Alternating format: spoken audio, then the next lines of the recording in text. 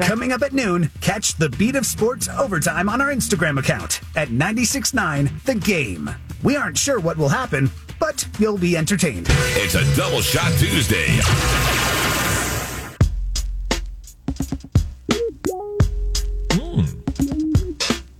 Well, TLC here, huh? Forgot about this one. Good job, Texter. Yeah, that's good. Very strong.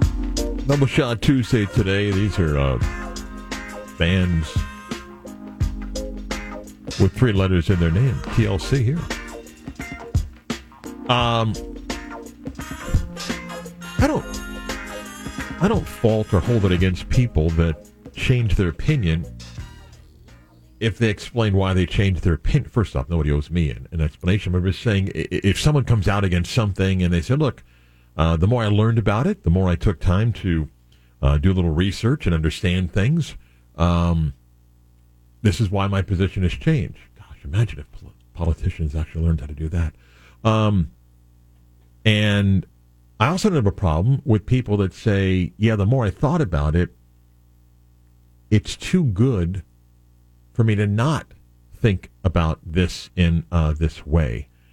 And you can remember, and we're not that far removed, it's been a couple years, the bitterness, the anger, the hatred, the literature on both sides of the early LIV PGA battle.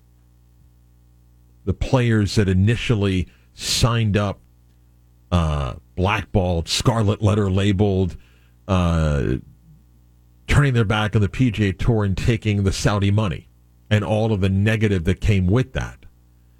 And what I found interesting is that I think myself and Mike, both on our shows and talking about the bridge, that there's an hypocrisy to that. It's not that you couldn't look at some of the issues with the Saudi money and try to connect dots, some that maybe connected, some that didn't connect, and that whole battle. And Phil Mickelson and all of his issues in taking the money. And while there have been a few players that have made the move since the initial LIV signings, maybe the biggest domino to fall could be happening soon. A few years ago, when he was at the young age of 27, where now he's 29, Jon Rahm said he didn't like anything about LIV. He didn't like the concept of it, didn't like the format of it, had some issues about where the money came from, and said his dream was to play on the PGA Tour and everything that the tour represents. And people like Rory McIlroy, the biggest voice out there for the PGA Tour, welcomed Jon Rahm's thoughts and pointed to him as an example of, the world's best players playing the PGA Tour. And then opinions evolve.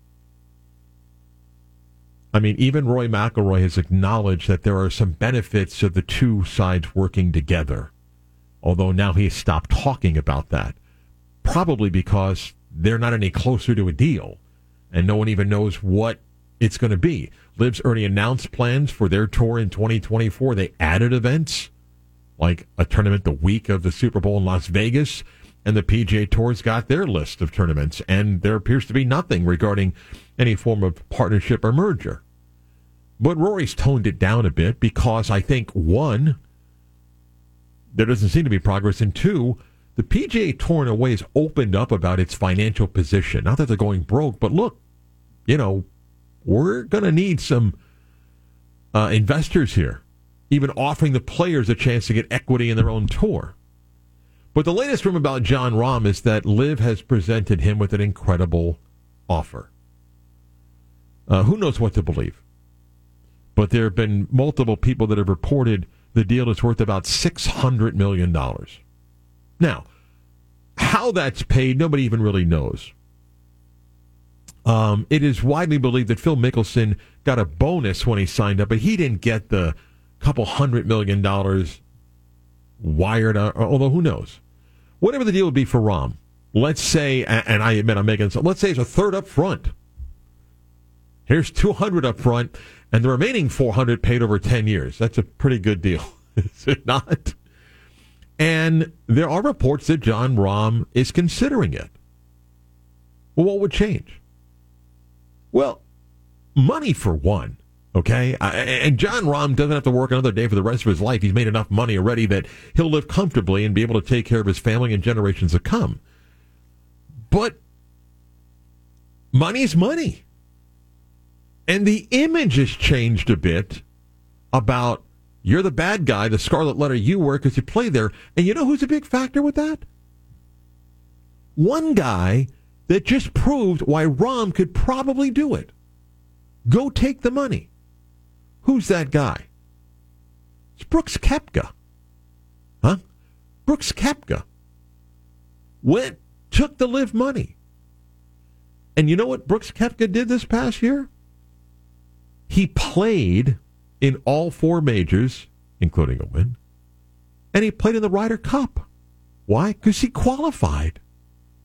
And the 4 majors, where people wonder where they let LIV golfers play, stuck to the same situation or the same policy view. Hey, if you qualify, then you qualify.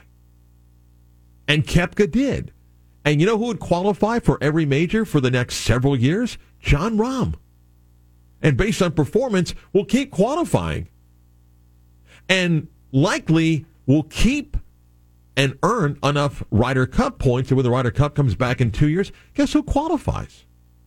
Rahm.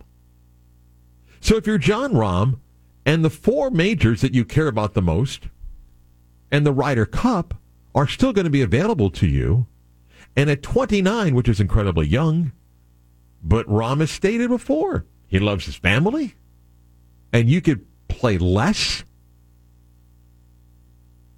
why would you not strongly consider it? If Jon Rahm tomorrow joins LIV, hasn't the image changed a little bit in the last year or two that he's not a bad guy? He's like, he went to play LIV. I don't even get it. I don't know what they're doing. But he took the money. Yep. He did. Well, then he represents them. Has played on the European Tour, a lot of tournaments. Go take a look at who helps fund the European Tour, the DP World Tour, we call it now, and look at some of the places that he's played, as well as current PGA guys, and look at where that. I mean, that's the whole thing we did a year and a half ago. So, has his opinion evolved? Sure. Is it all about money? It's $600 million, even if it's half correct, and it's $300 million, or a third correct, and it's $200 million. And you play in all 4 majors? And you can still play the Ryder Cup? That's why Jon Rahm probably is strongly considering a move to LIV. Come back, we'll put a wrap on the Tuesday show. Tell you about tomorrow coming up next. Double Shot Tuesday. Oh, this is the debate that we had earlier. But Bachman Turn Overdrive was known as BTO. So I don't have any issue. As long as the band was known for that, I have no problem. Double Shot Tuesday, a little taking care of business, bands with 3 letters in their name. It's a Double Shot Tuesday